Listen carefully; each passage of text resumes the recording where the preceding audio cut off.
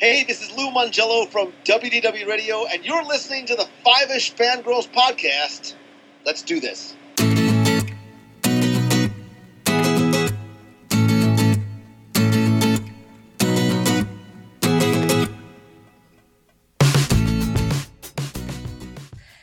The tensions this week continue all the way to episode 409 of Five-ish Fangirls podcast. Oh, you're an Avenger.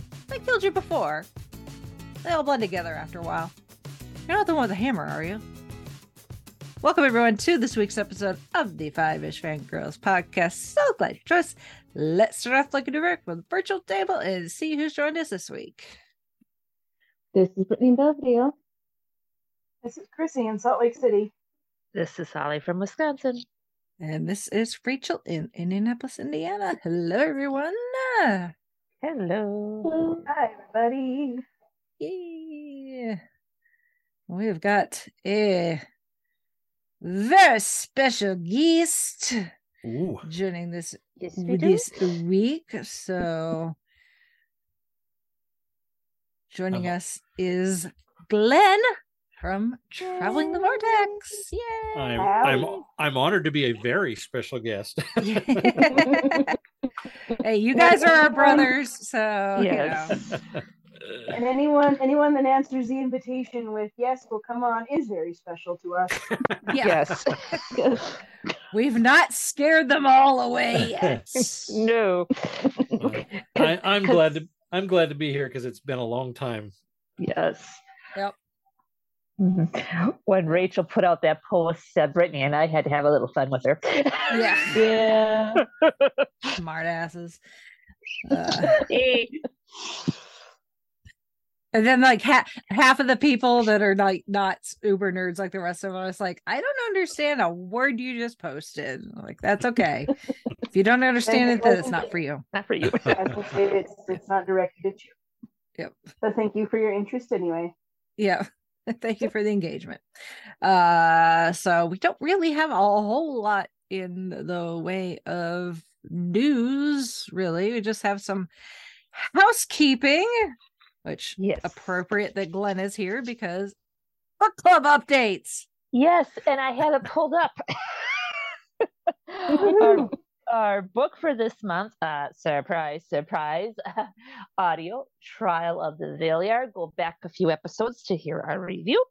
And the book choices for this month are The Stone Rose, The Clockwise Man, The Return of Robin Hood, which is a Fourth Doctor adventure, and for audio, an Alien Werewolf in London, which is a Seventh Doctor and I believe, if memory serves, an Ace story. And I will say the Stone Rose, that's a 10th Dr. Rose one. Yes, you can it get is. the audiobook. David Tennant reads it. It's lovely. So I recommend that. Make sure you put I your recommend votes the in. audiobook. Mm-hmm. Not that I want to sway votes, but those are all fine choices. Yes. Mm-hmm. So we've got that, and then of course the feeds out there. So if you've been paying attention, we have a new episode of Gold Standard out there in the feeds. So we're almost done with the 90s, which is wild to think about. Wow. So yeah, with our episode 71 with Shakespeare in Love. You cannot see the faces I'm making. We can imagine. Yep. And then this month's Patreon episode is available for Patreon supporters, where we go back to 1979 to talk about Alien, which was a much more fun discussion than Shakespeare in Love. All the more reason why you should be a Patreon supporter, because that's where the good stuff is. But it's fun to listen to you to your pain. Yeah. Well, as long as I'm entertaining somebody. And then special. Yeah. And then there's no pain, but if you want to laugh, the latest episode of Drunk Cinema. I saw. I have downloaded and will be listening to. Yep, I'm making an appearance where we review the Beatles psychedelic is the best descriptor cartoon Yellow Submarine. I was gonna say, do you need to be drunk to watch that one? No, but Nope. you know what? You do end up interpreting things differently. True. Okay. What I would suggest the alcohol for would probably be the Magical Mystery Tour. Yeah, well, yeah, that's true too. It was an interesting discussion. So, because I know that movie really, really well. So it was interesting to see what my brain did when altered. So. I'm sure there you could have been on other things that would have made it even more altered. So well, yeah, I but suppose those alcohol is probably those are legal in right. in most places. So unless there are two evils. You're right. Yeah. I went with the stuff that's legal, at least, where I live. So Probably. Yep. My brain and liver thank me. Maybe. Kidneys? I don't know about your liver, but your brain probably will thank you. Yeah, well, at least my brain. So yep, there's that, and then we don't have any feedback, so we can jump straight into the spoilers. This is your spoiler warning for not just Ant-Man and the Wasp: Quantumania, but really the entire MCU up to this point. So if you're not caught up, then come back later. That's all there is to it. So yeah. So funnily enough, Ant-Man and the Wasp: Quantumania is the 31st film in the MCU. Wow. Wow. Which Doesn't Scott seem like Lang it's that becomes many. but Scott Lang becomes Employee of the Century at Baskin Robbins, home of 31 flavors. Yes. I never put that together. That's kind of clever. Yes. Serendipity. Yeah. 31. That's a large number, but there are larger. Oh, okay. I mean, when you think about it, considering we are coming up on the 15th anniversary of essentially the start of the MCU with the first Ant-Man, Iron Man. Okay. Superhero, red suit, close enough. Guy who, well, actually, Tony Stark did age, but anyway, I'm not drunk anymore, I promise. That was days ago. I'm just tired. That's my story, and I'm sticking to it. Note to self, if I ever go on drunk cinema, I can just be tired and have the same reaction. Got it. Pretty much, as long as you can stay awake for the movie. So, yeah. Ant-Man and the Wasp: Quantumania, the kickoff of Phase 5, essentially, for the MCU, because Black Panther: Wakanda Forever was kind of our closer for Phase 4. And I mean, this is the third Ant-Man movie. Still with the same director and a lot of the same crew, which helps with the feel, keeping it consistent. But I mean, going into this, like, we knew obviously who the protagonist was going to be. It was going to be a version of Kang, played brilliantly by Jonathan Majors. You know, he got they gave him like a little, they gave him a little bit of room to show what he's capable of in that, the end of Loki season 1, but this is where they gave him like an entire football field and they're like, have at it. Yeah. So there's no surprise at who the bad guy in this was. Nope. And as I have been saying to people going into this movie, and even when talking to people after it, I can't remember who it was that had posted after the movie came out, because it came out the weekend of my birthday. Thank you, Marvel. Always enjoyable to get a Marvel movie as a birthday present.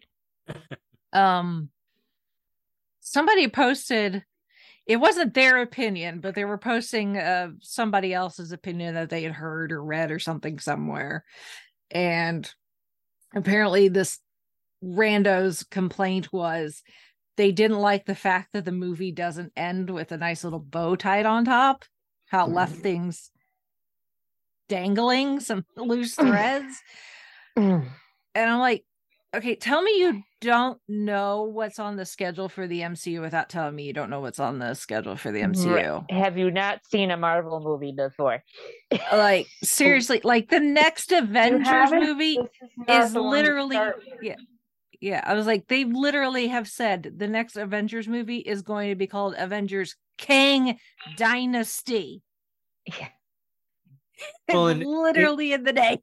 Anybody who's been watching through Phase 4 should know that everything's been kind of left dangling a bit. I'm trying to figure out what this person, though, particularly thought was left dangling, because I don't know that this film. I mean, it leaves you. It leaves you on a uncertainty of what's next, I suppose, but I don't know that it left anything really hanging. They did kind of wrap everything up, and from what I understand, it could have been even more of a cliffhanger, because I had read that Hope and Scott originally in the original ending were supposed to be left behind in the quantum realm. So that's what I heard too. I heard that too, and I think I heard that because this movie had some pretty hefty reshoots, if I'm remembering right, or maybe no, I think you're right. More, because Marvel came in because it was a little more serious, and they said, "Oh well, we need, the or maybe it was Disney or somebody high up said, well, we need it to be this, and this, so go change it." And part of that was Hope and Scott were going to be left behind in the quantum realm, and so they had to go in and redo the ending, redo that part. So it was kind of like, oh, okay. So there was some executive meddling, as it were. That which occurred. I mean, that makes sense, because even there was part of me when watching the movie, and I'm like, okay, they're gonna get rescued. I was like, they're probably gonna get rescued, because I was like, we already have done this with the last Ant-Man movie. So it's like, what's the point of leaving them behind, someone behind in the quantum realm again? Other than it would give them a way to play fast and loose, I guess, with time, because time moves differently in the quantum realm and is in its own bubble, so it's not affected by anything in the outside world timeline. So obviously when the snap happened, Scott was not affected at all. The time didn't pass the same for him, and he had no risk of being dusted. But I mean, considering what is supposed to be coming, I don't see why that would be necessary. We're not likely to have another a significant time jump anytime soon, I don't think, based on what we know is coming. I think you're right, but I think I could imagine, and of course this is just rewriting the movie, but I could imagine if they had left them in the quantum realm, they probably would have been able to kind of tuck them away until we got to Kang Dynasty, so that they could then come up with a way to get them out of the realm, so that people weren't curious about, well, what's been happening to them this whole time, because presumably although they seem to surprise us with Marvel movies all the time. But presumably we won't see these characters again until Kang Dynasty. So you could have easily just tucked them away there and given them a reason for how they got out or why they needed to get out.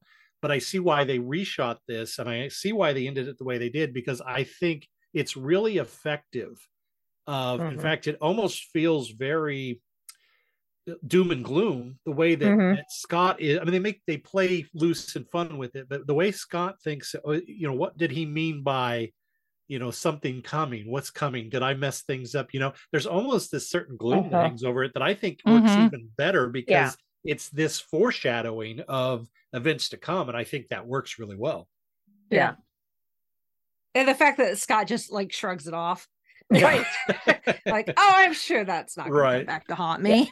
Right. And then the last end credit scene with Loki and what's his name in the past, Morbius. It was just like, holy crap. I mean, now if Loki's scared, that's saying something. Right. Yeah. There. Well, I mean, Loki... even the credit sequence before it too, with all the versions of Kang, but it was just like, okay, if that's rattling Loki, not good. Yeah. Well, I think we'll probably revisit that scene, or probably some version of it in Loki season 2. Yeah. I bet that clip is lifted right out of the series. I bet we actually see that clip. Just but I wonder where in the season it appears. Like, are we going to pick up like right after season 1 ended, or are we coming in after some time has passed and Loki has been dealing with the fallout on his end, and so he's also got to see what Kang is capable of, and that's why he's so scared? Because I mean, Loki's not dumb. No. I mean, he's got an ego, right, that would put ego to shame, but but at the same time he recognizes true power. I mean, he saw that with Thanos. So if by the time he and Mobius come across that particular version of Kang, Victor Timely, named after Timely Comics, which is what Marvel Comics was called before it changed the name to Marvel Comics. By the time he comes across the variant that is Victor Timely, who else has he come across and seen what they're capable of? Because I mean, he didn't really get to see. King really didn't do the version we saw in Loki. He Who Remains. We didn't really get to see like what he was capable of. We just knew he was threatening, but he wasn't like showing anything other than just like, these are the timelines, and if you kill me, hell's gonna go in a handbasket. So, but I fully expected there to be some sort of direct connection to Loki, either in the film itself or as one of the credit scenes or something. So when they popped up, I'm like, oh yeah, bring on Loki season 2. Yes, please. So, but I mean, as far as like, Scott and the Hope and her parents, I think other than Jonathan Majors, Paul Rudd is Paul Rudd. Everybody loves Paul Rudd. It says so in a beer commercial once, so it must be true. I mean, we get some really great moments, but really this is about, besides this version of Kang the Conqueror, the focus is really about the parent-child relationship, and it's Scott's relationship with Cassie and his guilt, because he missed time with her when he was in jail 3 times apparently, and then obviously he lost the 5 years because of Thanos, so he's carrying around some of that guilt of missing so much time in Cassie's life, and so does Janet.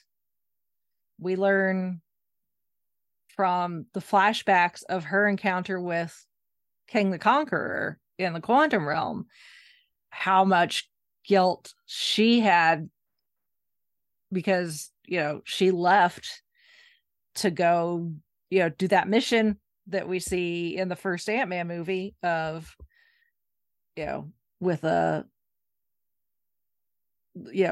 being the wasp and disappearing and being off for 30 years. She's like, I told my daughter I was going to be back for dinner, and then she wasn't for 30 years.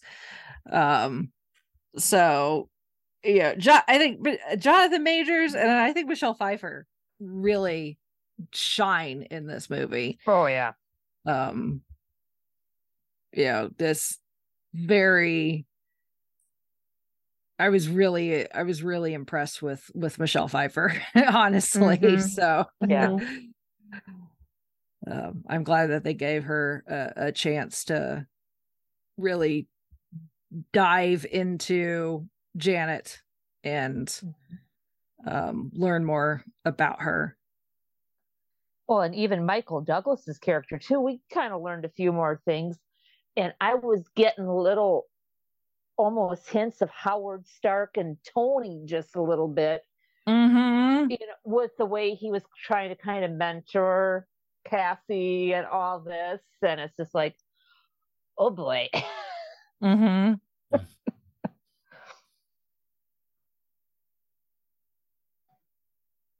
What could have been if Howard and Hank wouldn't have butted heads earlier, Yeah, that was never not gonna happen though. So right, yeah. But it would have been interesting. There's two sides of the same coin. That genius, engineer, scientist, mad, yep.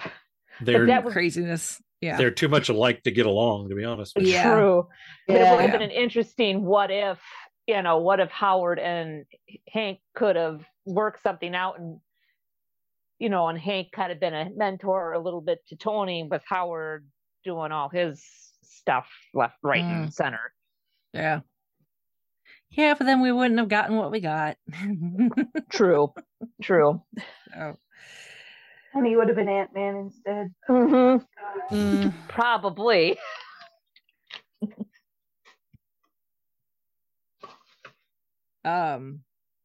So I mean, what do you guys think of? Okay, so because I saw some of your comments. I know Holly, you felt the same way. So what do you guys think of the quantum realm as a location?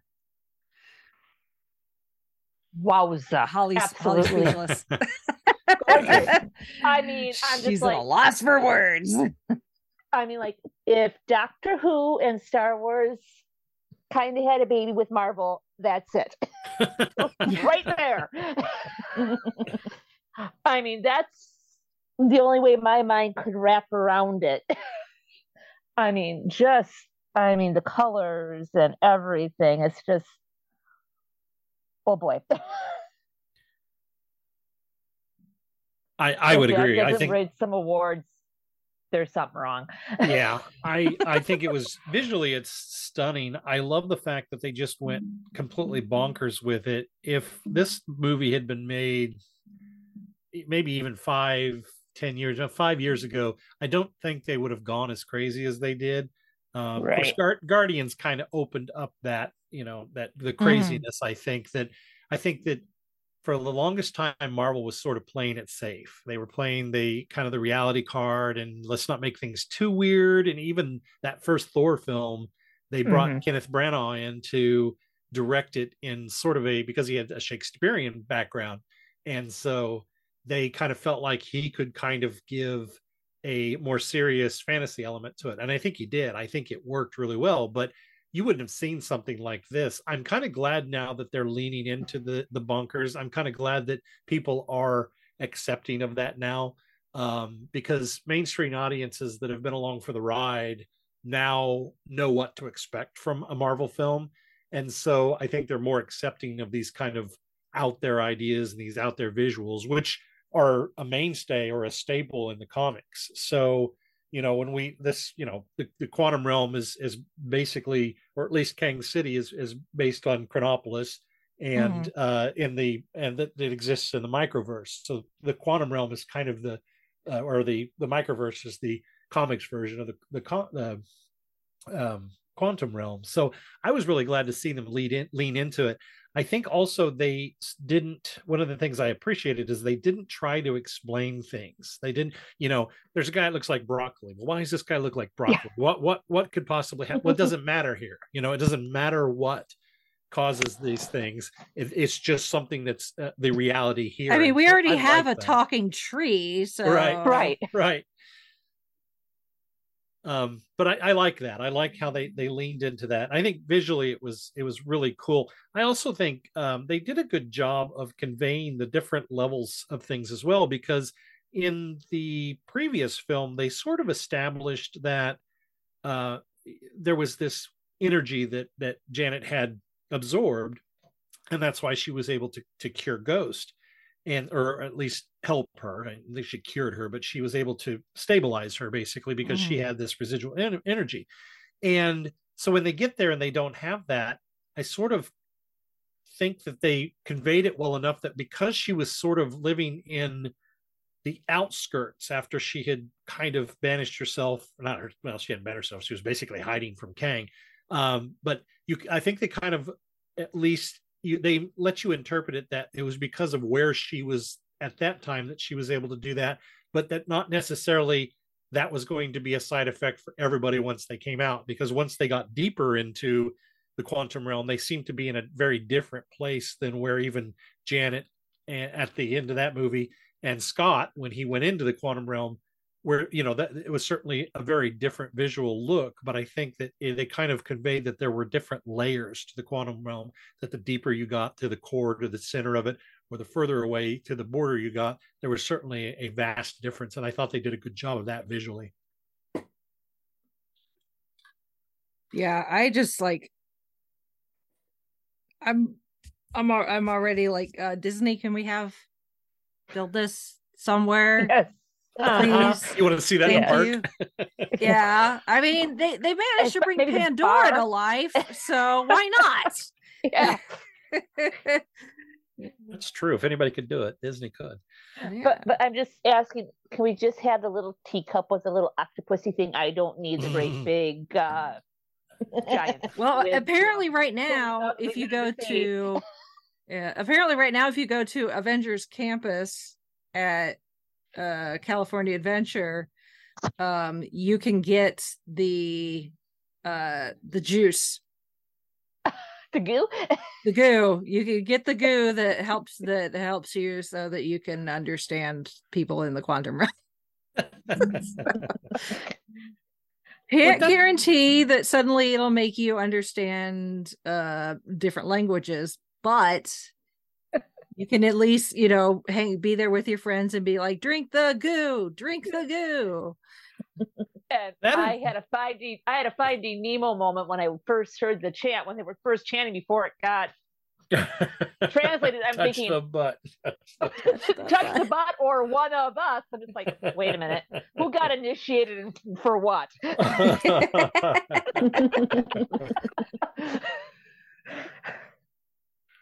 I think that's another good example of them sort of leaning into it and not feeling the need to really explain things.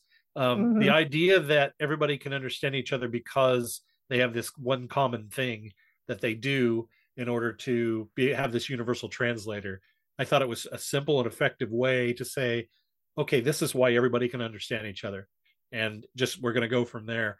And the setup to that, how intense it is, and that these guys, Cassie and Scott are in trouble. I mean, they're being taken before what appears to be some sort of tribal ritual. And you're really kind of, okay, what's going on here? What's going on here? And then it's even more jarring when Cassie's standing there with it on her mouth saying, Dad, drink it. And you're like, wait, what? What? He's already drank this? And so the transition between the chant that you can't understand to the drink the goo, it was just this wonderful like transition of, wow, okay, that was really cleverly done, because I went from, oh my gosh, what's happening, to aha. Just like that. Woo! Crisis averted. Yeah, exactly. We are indeed not going to die right now. Right. At least not because we drank some goo. Right. From a guy who doesn't have any holes. Right. Yeah.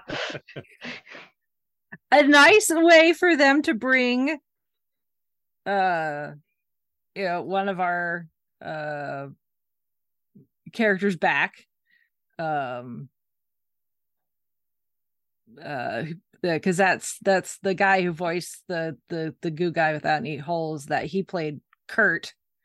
Oh yeah, Scott's prison friends, David how do you say his last name? Something like that, yeah. Des Malchin? I have no idea. I think that's it. Yeah, something like that.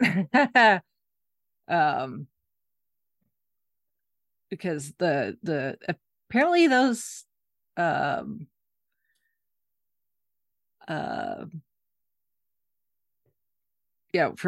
obviously, as far as plot is concerned, we had no reason to have like Michael Pena and right. T.I. back as well, and we got Randall Park really quickly as Jimmy Woo. So I think that is one of the things I felt was missing from this, was not having Michael Pena's back. I think that he was such a constant between the first two films that it was a glaring hole in this one, that he wasn't there in some form or fashion. I don't know that it would have worked to have pulled him or any of them into the Quantum Realm with them, but it was very obvious. Have him like at the end as an end credit thing, like he retells the story, about the quantum realm in his style, and I mean, it's a glorified cameo, but. Right, but they weren't above doing that for Randall Park. I mean, there's just that quick cameo of him and Scott having lunch. I mean, that they could have easily done that with Michael Pena's character as well, Luis. Right, or Pena being his PR assistant for the book. Like, okay, we got this. Oh, yeah. Oh, you got an idea for another book? Okay, come on, give it to me. Secretary. That's a good idea, actually. Although I guess we could assume that their security company is just doing well. Yeah, true. So they're just really Disney as business owners. So it could be they just couldn't get him for whatever schedule reason. That's what I wonder if that's probably what happened. And it, to have one of the guys just be a voice for a CGI character. Obviously, he can do recordings easily a lot of places instead of having to be on set somewhere. So that makes sense logistically, right? Okay, so we should talk about the elephant in the room, or I guess giant head. Oh jeez, yes. Teeny tiny hands.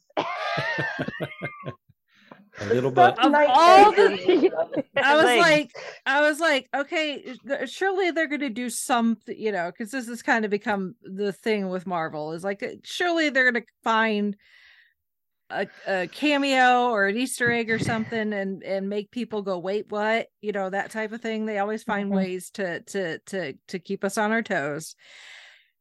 Having MODOK, which I knew was in the movie, be Darren Cross, never crossed my mind. Mine neither. As a possibility. Well, I was actually quite upset that last trailer that came out before the movie released, actually showed a shot of him, Oh, and it did. Okay, I missed that one. I but you can't see immediately his was like, face. you can in the shot where they're walking out to look over the exploded engine, quantum possibility engine, whatever the thing that ran. I'm just terrible with faces then, and I thought that, oh, it's like, that's a weird look. I didn't recognize that it was is it Corey Stoll? I didn't recognize that it was him at first. It wasn't until like our second or maybe third viewing that I said, oh, wait a minute, I think I know how they've brought MODOK into this, and I kind of sussed it out. And so I was a little disappointed that they showed that. Of course, that's my own fault for overanalyzing a minute and a half, commercial, because that's what I do. This is why I don't watch the commercials. I know, and I ruin it for myself. But yeah, once we get all the trailers, I stop. Knowing MODOK was in it, and then seeing that shot, I thought, because the other shot they do really well, because they have the facial mask on him that he, his battle mask or whatever they called it.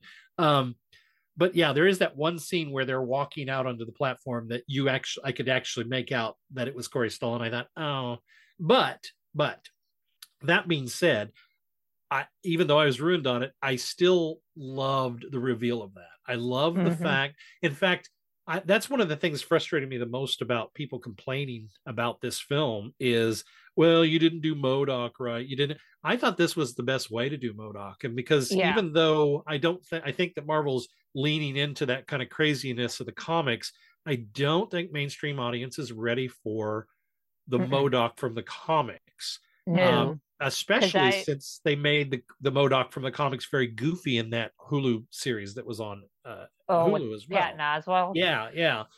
Because my introduction to MODOK is somebody had suggested the Spider-Gwen series to me, and that's how I got introduced to MODOK and knew who he is. Yeah, and just like the way that they set MODOK up in this, Well, and apparently they've been wanting to do MODOK for a long, like, he was going to be the antagonist in the very first Iron Man. Yeah. Before the script obviously made some significant changes. So yeah, they have been trying to get a live action MODOK going for a long time, and then they realized that,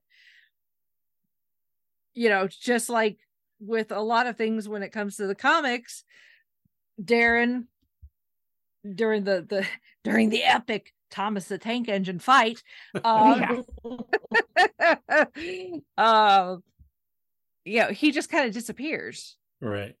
We don't know exactly what happens to him, and when it comes to comics, you can't guarantee they're dead. And even sometimes, even when you see the body, you can't guarantee they're dead. So the script writers realized that they could have a version of MODOK, and have him, because he knew he was the head of Pym Industries, he would know all about Hank and Hope and the Pym particles and everything, so he could literally be the inside man on how Kang got his information from somebody who knew these characters. It works really, really well, just because of that. It works really well into the script. Yeah. And then they kill him off, so that leaves it open for another version of MODOK. That's true. To come in at some point. So a variant. Yeah. And that's the whole thing. It's like, I've been so excited from the moment that the multiverse we realized that was something that the MCU was going to start messing with, because it opens up so many storytelling opportunities. And this is the big the big one, really, at least up to this point, bringing in someone like Kang, and to do it so kind of on the non-epic scale by introducing Kang and the idea of so many different timelines and variations of characters that we already know in one of the TV shows is, I think, so brilliant. I mean, I know a lot of people thought when Disney announced Disney Plus and then, the Star Wars and Marvel stuff, people, some people were like, oh, it's just a cash grab. And I'm over here like, you have no idea what they can do with this. And to just kind of slide Kang in the TVA and all the timelines and stuff in there, essentially in the last episode of the first season of Loki, it's like, we're just gonna put this over here and back eventually, but it's almost like, us getting that 2-second side profile shot of Thanos at the end of the first Avengers movie. Yeah. Where it's like, oh, okay. Who's this big purple guy? This is okay. Yeah. Who is this? And then you find out who it is, and then what kind of their deal is, and it's like, okay, they're going to be a problem at some point. So I'm amazed at just how I'm amazed and also a little scared that this version of Kang the Conqueror, who apparently of all the Kangs in the council was like so bad that they had to exile him to someplace like the quantum realm, so he's outside of time and space essentially, and they were just kind of hoping that he would be stuck there for all of eternity. But to see just what that Kang was capable of as far as power has me very intrigued, but also very, very scared about what's going to happen when we get to see some of these others, and in theory multiple of them all at the same time. This Avengers movie that's going to be here before we know it, really. Kang Dynasty, the prevailing theory is that that'll likely be the Avengers facing off against multiple Kangs. Whether it's a combination of the few that we were introduced to in the mid credit scene, with Ramatut and the Scarlet Centurion and Immortus, or some combination of some of the others. There's like Lizard Kang. There's a Doctor Doom version of Kang. There's Iron Lad version of Kang. So there's so many variants of Kang, and then the Kang the Conqueror again may or may not be dead. So you don't see a body, you can't guarantee they're dead. Even if the other Kangs thought they're pretty sure that he is dead, doesn't mean diddly. Right. Well, I think that the combination of that pulling him in and then Scott throwing the shrink things, and I think he's probably shrunk down inside there and tucked away until they need to pull him back out, because I don't think we've seen the last of Kang the Conqueror.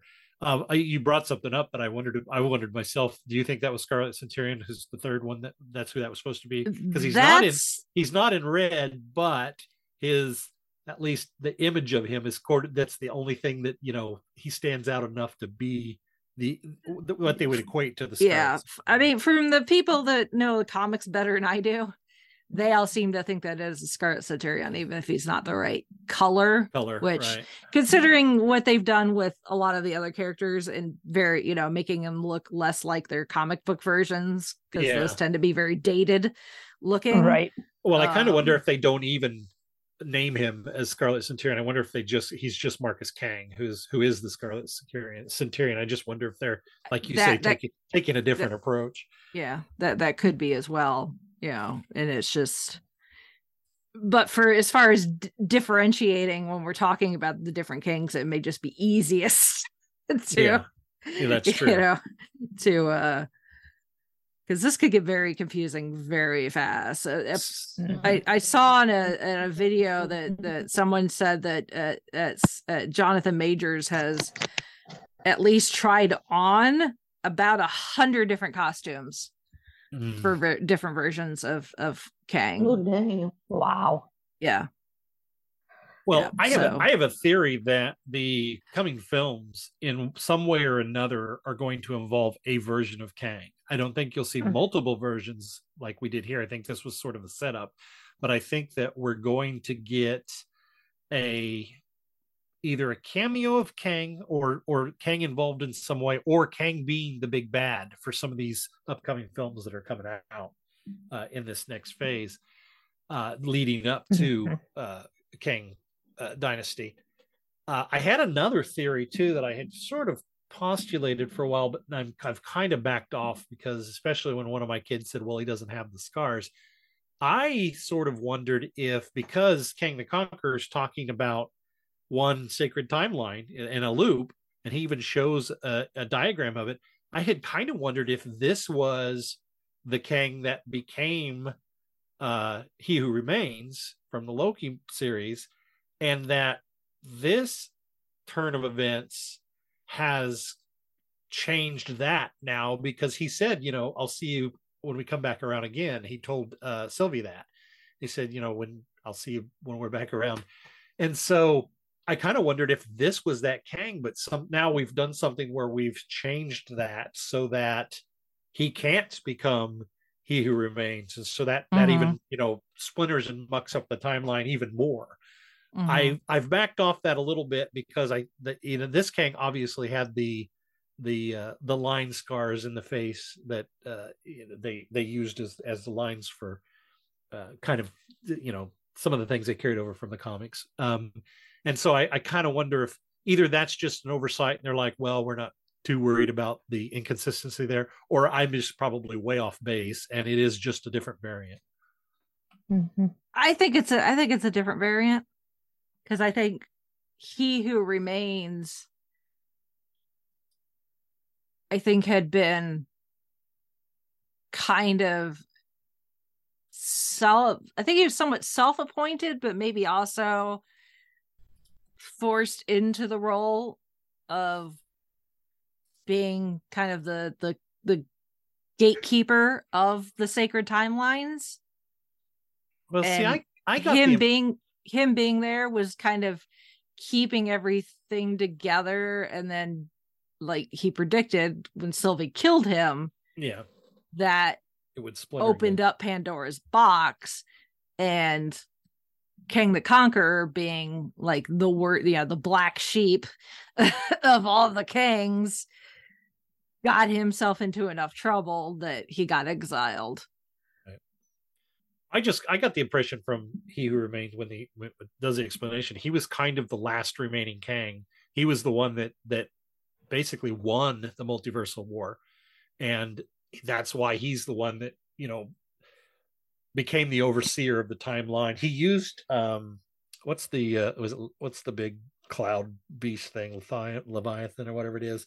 He used that in order to basically wipe out the rest of the Kangs and feed the timeline into this one line. So I kind of got the impression that's why I kind of thought that this was almost this Kang the Conqueror. He almost has the same plan. He almost word for word talks about a singular timeline where, and that's what he's doing. He's going through all of the different universes and snuffing them out. He's destroying them. So he's almost on the same mission as He Who Remains. And so I think that's why I kind of went down that road of, well, maybe this is, the early version of He Who Remains, or it'll be revealed that this is actually who becomes He Who Remains, but I don't know.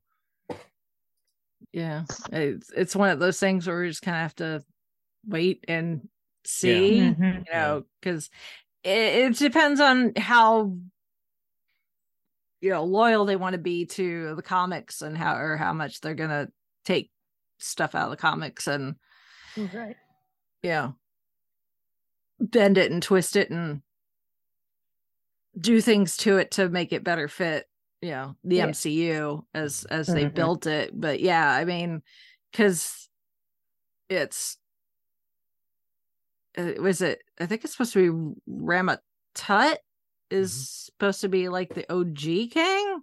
He is, yeah. He's the first one that discovered how he uses Reed Richards. I can't remember what the name of the machine is, but he's the first one that uses that to go back in time and basically try to rule. And he becomes Rama Tut and rules Egypt for a time as well. So yeah, he's the first one. Yeah. So, I have a feeling that's probably going to be our big bad for the Fantastic film when it finally comes out. I have a feeling everybody wants it to be Doom, but I just don't think they're ready to do Doom again since they failed at Doom twice. So we don't need Doom again. Yeah. So soon. I can easily see Rama Tut being the big bad for that one. Yeah. Now, do you think that they will keep not necessarily Kang, but Nathan Richards as related to Reed Richards? I think so. And I think that, because I think that's part of the reason why we haven't gotten a casting announcement for Fantastic Four.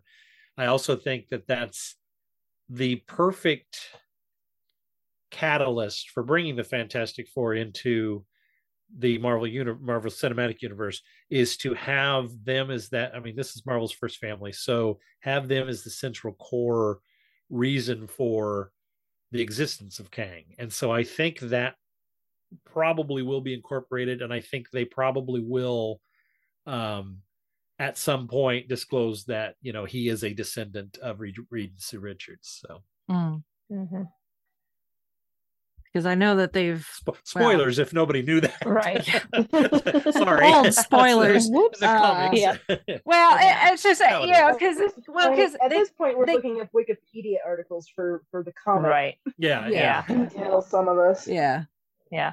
And I had misspoke earlier. It wasn't Spider-Gwen for MODOK. It was Gwenpool, which is a takeoff on Deadpool. Yeah. Right. Too many. It's funny you said Spider-Gwen, and immediately I pictured Gwenpool in my head, so I didn't even notice it when you said it. Okay. I was like, wait a minute, that doesn't sound right. Yeah, no, I went to double check. As soon as you said it, she popped in my head, and I kind of did the same thing. I kind of conflated the name with the face myself. Yeah. Gwenpool, I think, does dress up as Spider-Gwen in one issue of the comics, so I think that's kind of where my confusion. It's been a while since I've read the series, but it's enjoyable. Well, and Spider-Gwen shows up in at least the miniseries. So right.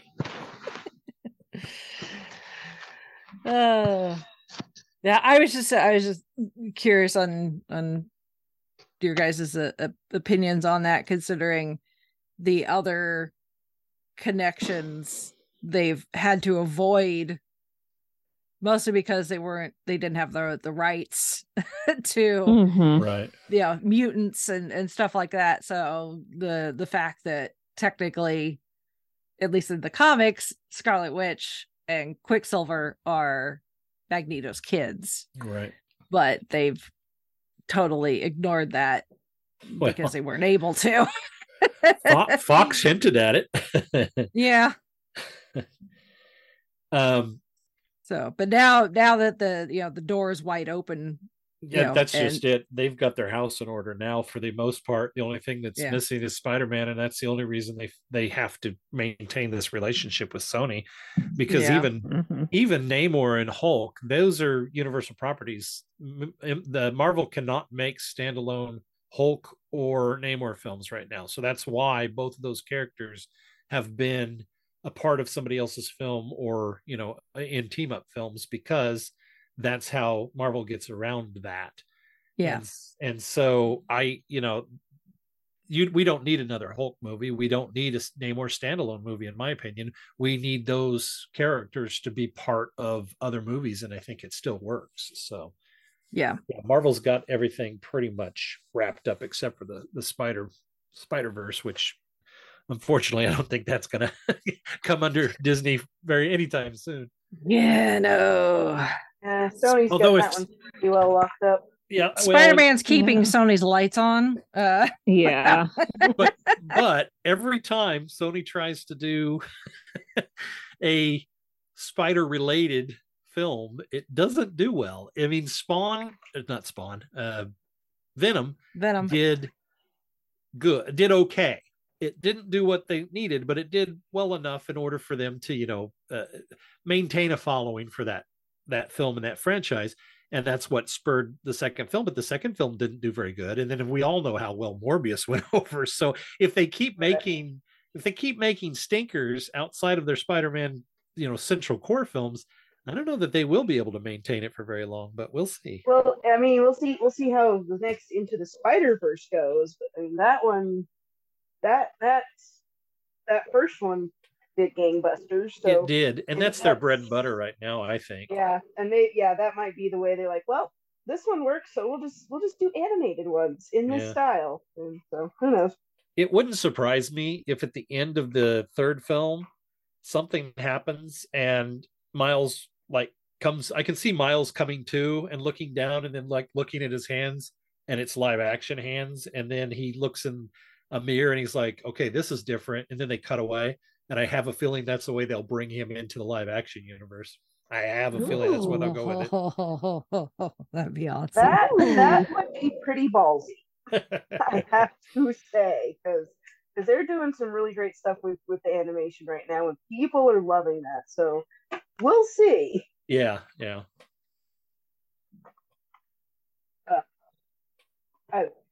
And again, having the variants and the multiverse, it's so many possibilities. I mean, we could sit here and play armchair movie producer and come up with all sorts of ways that would make sense in some form that you could,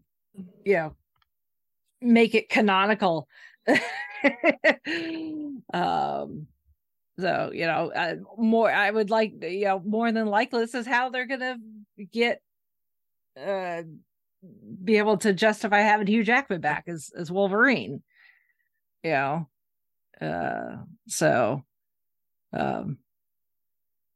Deadpool, although, Deadpool is Deadpool, and Deadpool's going to do what Deadpool does.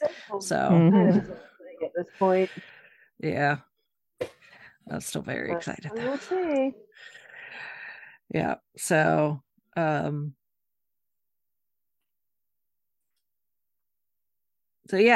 just thought this was a lot of fun. I mean, that's what the Ant-Man movies are, though. They've never really taken themselves too seriously, right? Because it's Ant-Man, first of all, right?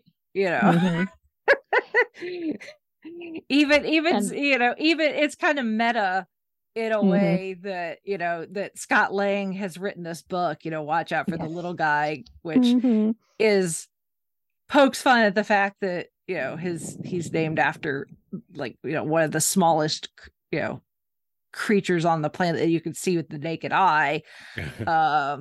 This extremely small insect, but also that Ant-Man isn't necessarily like a top tier superhero, not even just Avengers, but just comic book heroes in general. And the fact that the guy at the coffee shop constantly is calling him Spider-Man, which in itself is very meta, because Spider-Man is one of the most popular Marvel characters of all time, and Scott just kind of rolls with it, so he's like, yeah, I get it. He's like, I'm Ant-Man. It's and of course, nobody remembers that Spider-Man is actually Peter Parker, so that works. Right. That is true. So, although Spider-Man is usually in New York, right, and they're in San Francisco, right. So, obviously, different neighborhood than where Shang-Chi hangs out. But that's okay, because San Francisco is a decent sized city. Yeah. I would know. I've been there several times. It's a little bit of a trek to get from one neighborhood to another. It's very hilly, so as travel time. A lot of buildings in the way. So yeah, and now that Cassie is officially has a suit, although they still haven't I don't think they've I haven't seen anything that's officially named her. Yeah, she's got the stinger colorization, but she's got the stature. Basically, I mean, she was kind of had the abilities of stature, but she had the colorization of suit for stinger. So who knows? Yeah. So I guess we'll have to wait and see what Cassie's proper superhero name is. Yeah. But now that she's got the suit, it's only a matter of time before the rest of the Young Avengers come knocking on her door going, "Hey, Cassie, we need some help." Yeah, because who do we got left? We've got Kang, and we've got Ironheart, or not Ironheart, Iron Lad, who is also a Kang. So yes. I have a feeling we'll end up getting that part of the Young Avengers, but we really don't have many Young Avengers left to name. I don't think so, no.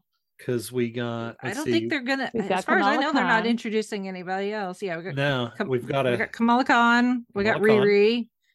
We got Kid Bishop. Kid Thor. Technically, we got a Kid Thor. Yeah. Right. We'll probably get Wiccan and Speed again. Yeah. Because we've been introduced to them. Well, we've been introduced to their characters. Yeah. And then Scar would be the other one. So yeah, we're almost there for a full roster of Young Avengers. Yeah. So, which that is exciting too. Yeah. Yeah. Well, and I have to say, maybe Yelena, if she's not much of a team player, but she might begrudgingly do it. Yeah. I don't. She would be one of those that would be like, "Oh, you kids are going to get yourselves killed." Yeah, I almost think she's a little too old. I think she's almost a little.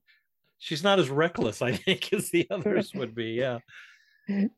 Maybe the Mr. Miyagi to the group. She's got the Thunderbolts to lead, so she's a.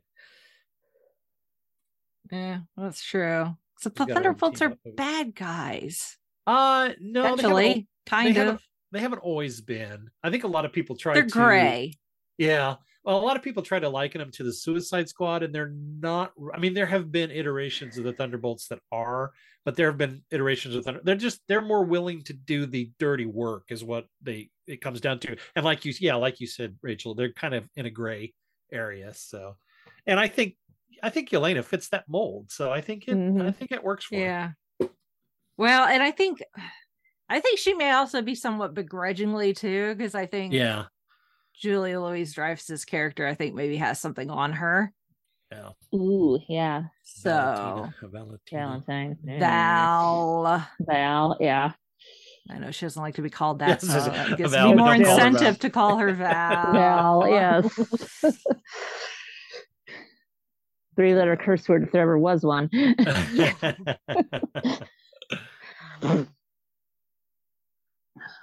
What did we think of? Go ahead. You can go. What did we think of Bill Murray's cameo appearance in this? He didn't have a whole lot to. Yeah. I almost wonder if some of his stuff got cut because Bill's Bill, though. reputation is not in the best place right now. Yeah, I think that's sort of has all blown over, though, hasn't it? I mean, that was on track, but I think it comes more down to just Bill's availability and making him how much he makes himself available, and he doesn't really much anymore. I mean, you probably saw. Well, supposedly he called up Marvel and was like, "Hey, can I be in this movie?" And they were like, "Sure." But again, even if he's interested in a project, doesn't mean he's gonna be fully committed to it. I mean, that's true. It was like doesn't mean he'll actually show up. Yeah, exactly. It was like pulling teeth trying to get him to do Ghostbuster, and he wouldn't do it for years and years and years. And then when he finally does, he said, "You got me for a day." So I mean, it's just, I think it comes down to the fact that Bill wanted to do something because he did. He said he wanted to dip his toe into this universe and see what it was all about. But I think it probably comes down to, well, you've probably got him for a couple of days, and that's really, I mean, it was, to me, the part was a little underwhelming. I think it works, it's appropriate, but I think it was just, you know, Bill Murray coming to the MCU, and then we get this. And it was like, and he's very smarmy as this guy. I liked the performance, but it was just, I just kind of had my expectations of him up a little more of, okay, what is this character, and is you know, what are we going to get out of it? We don't. Well, and supposedly, again, with script changes, that the ending, he was supposed to have like a change of heart and go back to siding with Janet and the other rebels and fight against Kang. So when they have the giant, you know, rush of all the rebels and the ants and stuff on, you know, on the city, that he was going to be part of that, and then it got scrapped. Oh, wouldn't it have been great if he showed up with that squid thing that grabbed him when they drew it? If he showed up with that and it was fighting with him, I think that would have been so cool. Yeah. It's like, we came to an agreement. I don't eat it. They don't eat me. We stop the bad guy. I beg for permission. I beg for forgiveness. Yeah.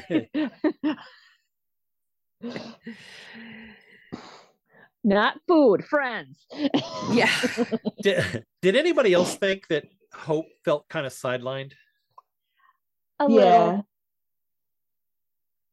I just feel like I kind of wanted more story for her. I liked the fact that she was trying to get through to Janet to get her to explain, you know, her past and why she was, you know, why she had this secret life that she was withholding from everybody when she got back.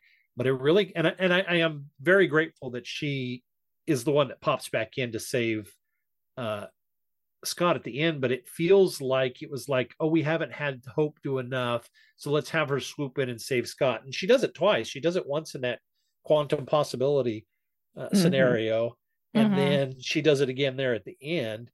But it just seemed like there should have been maybe a little bit more not character development, because I don't think you need a developer anymore, but some character exploration there, especially between her and her mom. I mean, she's grateful to have her mom back, but now suddenly she's learning all these different things about her, and I think they just didn't go quite far enough with that exposition.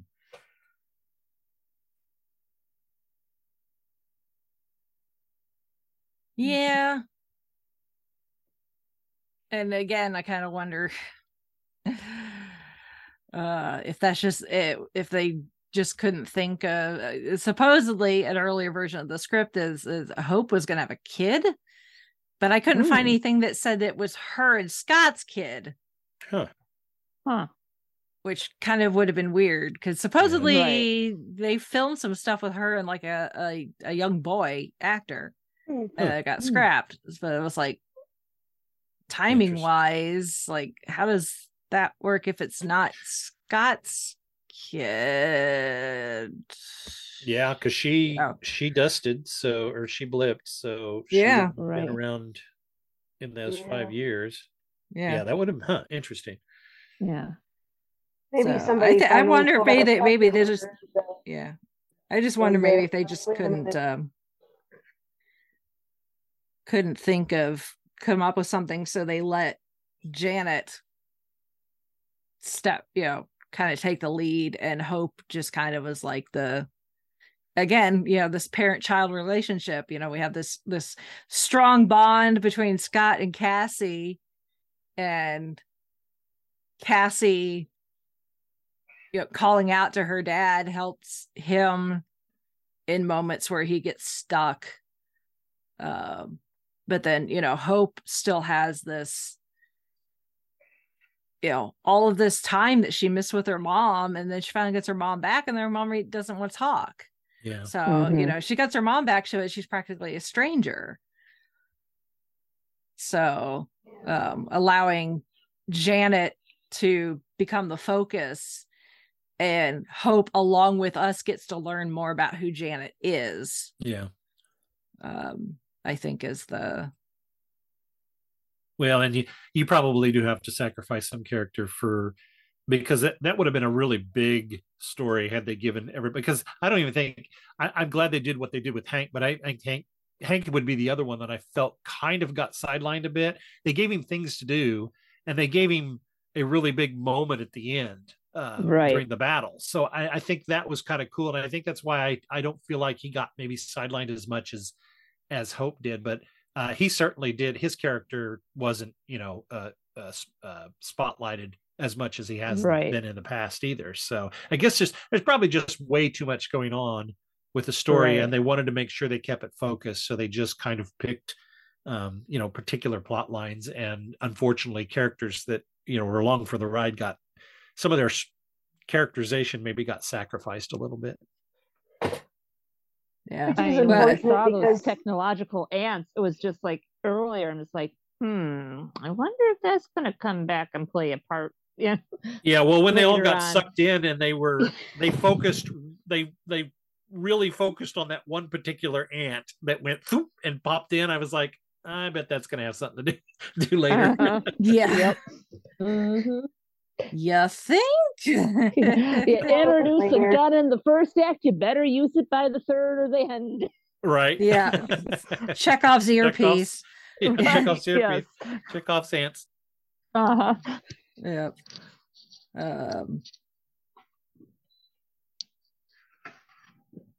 Yeah. Well, and I guess that, while doing press for this, somebody asked Michael Douglas, they're already talking about Ant-Man 4, and they asked Michael Douglas, would you look forward to a fourth one? Would you do it? He's like,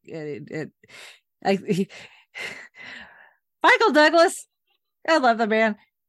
I don't know how he seems to have reached that age where he just has no filter. So you don't know necessarily if what he says you can take seriously, but in response to asking about an Ant-Man 4, he said, absolutely, if they kill me off. So I don't know if he's just reached the Harrison Ford Star Wars what I was about to say. Of it, or what. So either that or he probably has all the monies in the world. So. Right. Well, yeah. Well, he's not getting any younger, and by the time that they got around to doing another Ant-Man film, he may be far too old to do it. He may be ready to retire. So right. True enough. Guess we'll see. Mm-hmm.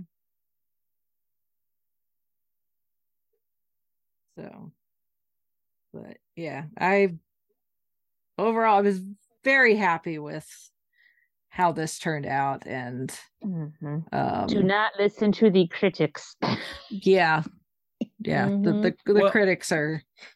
What do you guys think about that? Because this is arguably the film that kind of divides the audience from the critics. I think the critics, and we talked about this a little bit over on Traveling the Vortex, I think last week or a couple weeks ago. I think that the honeymoon's over, I think, for the critics. I think that they are suffering from Marvel fatigue, and I think, superhero fatigue, if anything. But I think that the general movie-going public may be next, and so I think that's why they're kind of slow rolling the rollout. We aren't going to get as many Disney Plus shows within a year's time. We're still going to get what's on the slate, obviously, but I think they're going to slow roll that, because notice they haven't announced dates for anything yet. We don't even know. Secret Invasion's set for the spring, but we don't even know when it's going to happen. And the Marvels, they had to push the date back 4 or 5 times already through the whole thing. So I think, I'm starting to hate the term Marvel or superhero fatigue, just because it feels like an excuse. That's true. Part of it, I think, is the fact that there were so many Disney Plus shows and the movies and the thing, and people started to feel like, I can't keep up with all this. And then I have to keep track of the TV shows, and that's a big time sink. And so, you look at the history of cinema, of just movies and trends in general, and it's like, okay, the Westerns, for example, were roughly about 10-15 years before those started to kind of fall out of favor. And then it was the big 80s action thing. And then it was, I can't remember what the next big thing was. Maybe it was like disaster movies because CGI was a huge thing in the 90s, or, that was kind of coming up. But it's like those cycles kind of tend to come and go. Yeah. So when you get to a certain point, and it's like when they start deconstructing superheroes, which we have had a few of those, or I mean, deconstructing the genre, which we have had some deconstructing superhero movies in recent years.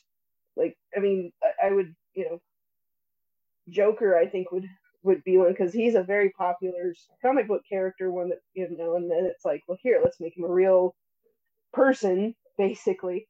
And so I think maybe we're getting into that now. It really remains to be seen how Marvel, and to an extent DC, although DC is kind of on a short leash with their parent company. So it kind of remains to be seen how well they weather this, if it keeps, if they can make it work and keep their audience, even because, there's this group of us here who are, the hardcore, show up for all of it. Right. And then, but they cannot financially, and especially with all the financial stuff that's been going on, they cannot sustain it with just the hardcore. And this is one thing that we could keep it going. We're not enough, and They really, really need that mainstream movie going public of, oh, I really want to go see this movie because it looks really cool. And unfortunately, what's also happening is it's really expensive to go to the movies. Yep. Especially if you have a family and you take your kids, and it just gets like, the tickets are outrageous. Concessions, it's like, don't even. And I don't, and maybe depending on where your theater is, maybe you have to pay for parking. I don't know. So it's kind of like, that's all taken into consideration. So there are a lot of factors going on beyond, there's a lot of superhero movies. So it's not just the fatigue, quote unquote. There are a lot of things going on. So I'm not being a doom and gloom. I'm just saying, here's some factors to consider. Right. You're being a realist is what you're doing. Yeah. And I think, and I appreciate that, because you're right. You're absolutely right.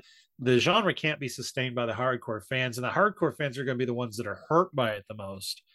They're going to feel like they've been abandoned and negated because they won't be able to see the things that you pointed out.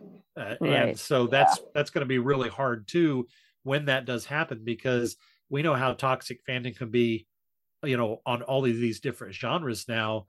Imagine what's going to happen when that does. Well, when the and then also some of the way that the VFX houses have just been treated abominably by the studios and by their bosses, because I don't know, there was a whole big thing I've been following, and I'm just kind of like, oh wow, like I just never really thought about it until I was like, here's this article, these people who are like, oh my gosh, I cannot believe this. Well, and I hope that kind of I hope a slowdown in the production and the push out of these things. I hope that helps. I hope that helps them be able to meet those. Yeah. I would rather have fewer of high quality, good, make sure it's good, rather than, let's just rush this out because we need content. Right. Correct. Yeah. Agreed. Now, another question. I know when we were in lockdown with the pandemic, they did the offer where, okay, for those of you who feel comfortable, here's movie theater access, or here, if you're member to our streaming service, you could pay the $30 to see it day and date from the comfort of your own home. Would that be something that people would be more? I mean, $30 versus $40-50 at a movie theater, you could have your own snacks and that you can pause it, and I don't know. The other issue with that is that it's going to be, they're going to put it on Disney Plus as part of your subscription anyway. So at that point, you're just kind of like, well, I'm just going to wait till it's true. Yeah, there's that. So I mean, it's a good idea in theory if you really, really, really want to see it, before spoilers. But and some people would do that. And I know people, especially like with larger families, who are like, yeah, this is a steal because we can just sit home and eat our own popcorn and it's cheaper. Right. You don't have to go anywhere. But I don't think everybody's going to go for that. Yeah. Right. And I know the studios and the shareholders have been like, this is cutting into the box office, and those shareholders, they got to get their bag. Well, and I think that's I think that's yeah. a fascinating thing about it, because you talked about the shareholders and it's cutting into the box office, and that's absolutely right. It certainly does, and I think that was proven with Black Widow. Although Black Widow also had the restrictions of the fact that COVID and pandemic happened right in the middle of it, them getting ready to try to release that. But you're absolutely right, because out of one side of their mouth they're saying, oh, it's cutting into the box office, and on the other side of their mouth they're saying, what if we could just cut the middleman out and deliver this straight to the viewers? Because I know a lot of studios would rather just hand this to the viewer and keep all of that money for themselves, rather than fork out anything to the distributors. Yeah. Cake and eat it too. Yeah, it is. Yeah, I mean, there are so many, and I'm not presenting these like, oh, here, I agree with this. I'm presenting this as, these are things that are happening. These are things that are being talked about. And so it's like, this shareholder says this, and this one says this, and this studio exec says this, and there's a gazillion different things that are going on, and the rest was just like, and everybody's got an angle. Yeah. Well, it's gonna boil down to the movie going public. I mean, we're ultimately going to be the deciders of how the industry evolves and where the industry goes from here, regardless of what anything they try to do. I mean, I'm at the age now. It's more of an age thing, because I think young people they have expendable money, and they're still ready to go out and see films on the big screen. The big screen used to be the appeal to me. I used to love to sit in a cinema and have that experience and have my popcorn and all that. But I get to a certain age, and I just turned 50 last year, and I'm like, okay, I'm ready to kind of slow down now. I think I prefer, in fact, a lot of films I pass on in the theater and wait till they come to home video, because I can watch them in the comfort of my home. I've got a big enough screen that I'm, satisfied with. So there's also that happening as well.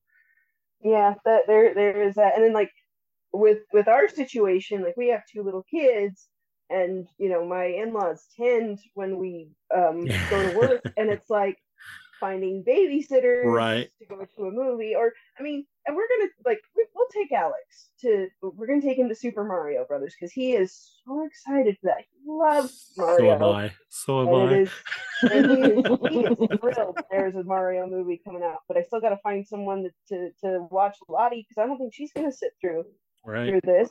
And Alex, like the first time we took him and saw Sonic 2 in the theaters, and we were nervous about that because of his autism issues, and was he going to be okay? And he was fine. Like he did great, but it also, there were a couple scenes in there that he got fidgety and getting bored, but I guess that might just be a kid thing. Yeah. But it's kind of like, when you have young families and little kids, it's like, well, we can't get out to see a movie, because who's going to watch the kids? And I'm not going to, not taking them to see, a Marvel movie just yet, because it's too long and they're not going to be interested because they're little. Well, and then when they become older, then you have all different issues, because, well, you think, well, now we can go to films because they're at an age now where they'll sit still. Then suddenly you've got so many other activities happening that it's hard to coordinate a movie night, Right. And then, when they're teenagers, who wants to sit next to their parents at the movie? Right. Right.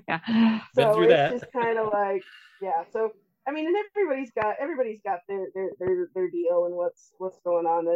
And they, with the streaming and other things, it's just made it easy. Yeah. But then again, I'm like, there's a budget too. So there's a lot of things to consider. And like I said, and everything's just all up in the air right now.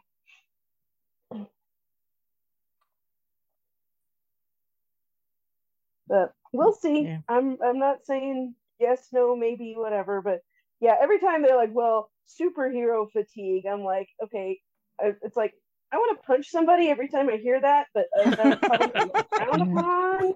Thank God I'm on the other side of the country. On the other side of Colorado from me. I guess that's true. It's like that's not the reason. Stop doing that. Yeah. It's not the sole reason, anyway. Yeah. Mm-hmm. No. Yeah. It's an interesting period that we're at. I can, part of me can understand why some people are like, oh, I want something different. And occasionally we are getting something different. I mean, if you want something that's maybe, although at this point, I think most everybody probably has seen it that should, but it's like, if you want something that's got the excitement of something like a Marvel movie, but isn't, seemingly another, I hate the term cookie cutter, because to me they're not cookie cutter, but you get what I'm trying to say. Mm-hmm. Comic book movie, we've, if you haven't seen it yet, or maybe you only seen it once, you should watch it again. Everything Everywhere All at Once. Yeah. Yeah. Well, Just as good, similar feel going on. Yeah. So, it's not the Marvel movies and the DC and recognizable IPs. Yes, I mean those are they're not the Oscar bait movies. They are the get butts and seats, make as much money from ticket sales as possible films. They're the reason that studios can do the award. Exactly. Yeah. Mm-hmm. Oh, Martin Scorsese, don't you forget that. Yeah. It's like those movies wrote your paycheck. Yes. Yeah. It's like for every Thor and Ant-Man, a few dollars go your way so you can make things like The Irishman, which I really wish I could get those hours of my life back, but well. Right. So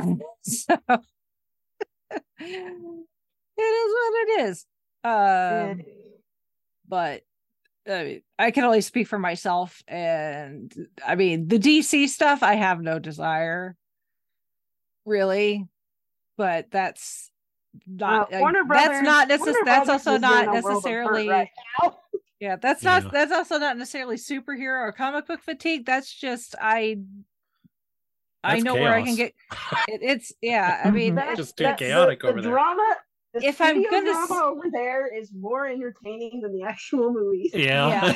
It's like, if I'm gonna spend my hard-earned money to go to the movie theater, I'm gonna go with the studio that I know is most likely to give me a quality film that I'm gonna walk out of and go, yeah, that was a good use of my time and my money. And DC is such a crapshoot that I don't want to play entertainment roulette like that. And a lot of people. When I've only got so many hours in the day and so much money to spend. Yeah. So it's not a guarantee that you're going to enjoy yourself. I mean, with like, okay, so when I was a kid and the Disney Renaissance with all the animated movies was coming out, so it's like, okay, yeah, we're gonna go see these because it's our family movies and the kids will like it, whether and there's a good chance that they will be good. But like I haven't even gone to see really an animated movie in theaters since maybe Moana. I'm not sure, but I'd have to think about that, like what we did. But yeah, it's just kind of you're a lot more choosy about what you're gonna see, and I hope the theater, like the big screen theater experience, never goes away, because I mean we made a point to go see Wrath of Khan back last year when it was in theaters for its 40th anniversary. Yeah, and we had a good time. We loved it, and it's like that kind of stuff, like going to see older movies and stuff like that. That's fun. And but that's like more event stuff too. So I don't know. We will see. We will see how this all goes. So,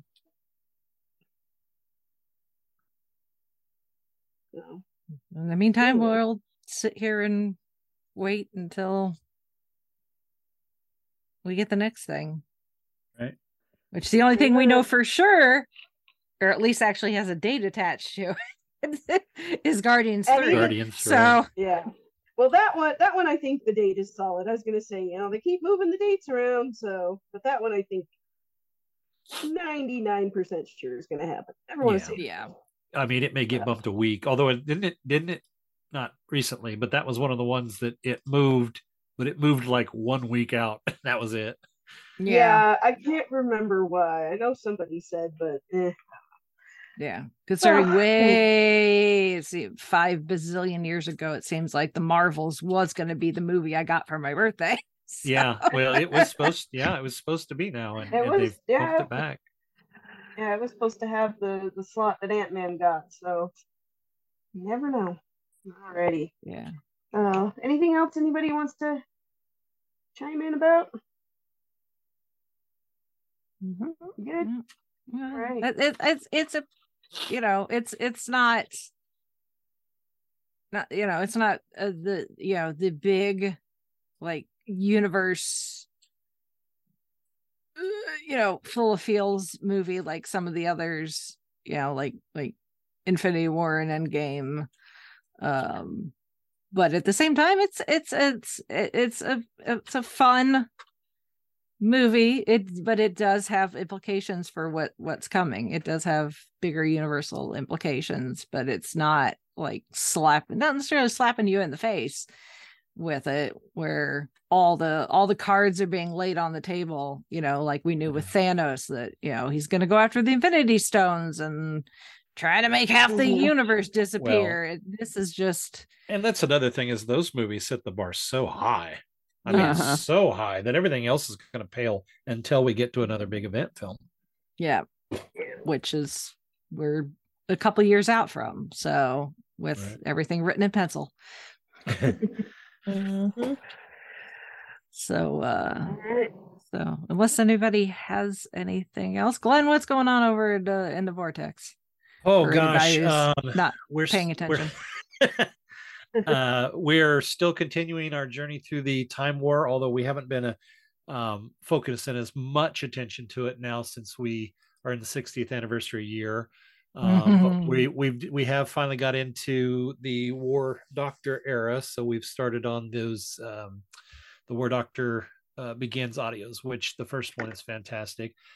We've got some stuff planned for the 60th year. This year we already did we rated ranked the or we didn't rank, we just reviewed the diamond logos through the years that the 60th is using, and then we've also got some season 6B stuff that we're going to tackle this year, so we got a lot of fun stuff on the schedule. Cool. And remind us again where you can find the Traveling the Vortex, guys. The easiest place to go is travelingthevortex.com, but you can also find us on pretty much every place you find podcasts now. We've done a really good job of getting ourselves out there on everything. So just search Traveling the Vortex in your pod catcher of your choice, and you can pretty much find us. And make sure that's the American spelling with one L. Yes, one L, not two. If you're if you're a UK listener, sorry, we spell it right. It's a podcast about a British television show. We spell everything, I know, right? like crazy Americans. but with a flyover country flavor. So there you go. Right. Yeah. There you go. All right. So there's Traveling the Vortex. So check that out. And sounds like you're having some fun. And then for us fangirls, go to our website, which is the5ishfangirls.com, for links to all our social media and ways to support the podcast. And also send us some feedback if you feel so inclined at 5ishfangirls@gmail.com, and we'll read it out on the podcast. Mm-hmm. And thank you all for listening and your support and all your comments and following and all the stuff. We love you guys. Take care. And if you somehow forget Traveling the Vortex, they are linked on our website. That too. But it's nice when you have a guest to let them plug. Yeah, we can't we couldn't have our brother podcast and not have them linked somewhere. So yes. Well, Glenn, we appreciate you coming on. Yes. Oh, it's been fun. Thank you for having me. Yeah, it's been a while, so yeah, it's been too long. We need to do these collabs a little more often than we do. Mm-hmm. Yeah. Yes. So, life happens. Yeah. We'll see what happens this coming Sunday with the Academy Awards. Oh yeah. Yeah. Because Glenn's on the other team. I don't want to. I don't want to have to review a bad movie again. Although, quite honestly, you guys really kind of threw a softball last time. It wasn't that bad. Well, now you're just asking for it. Thrown down the gauntlet. Yeah, just remember that when when we emerge victorious on Sunday. We'll see. It's on. It's in the recording, so it's there for posterity. Yeah, we have receipts. Anyway. All right. Well, with that, we shall sign off for this week. This is Brittany and Bubba saying goodnight. This is Chrissy saying goodnight from Salt Lake City. This is Sally from Wisconsin saying good evening. And this is Rachel in Indianapolis, Indiana. I have holes!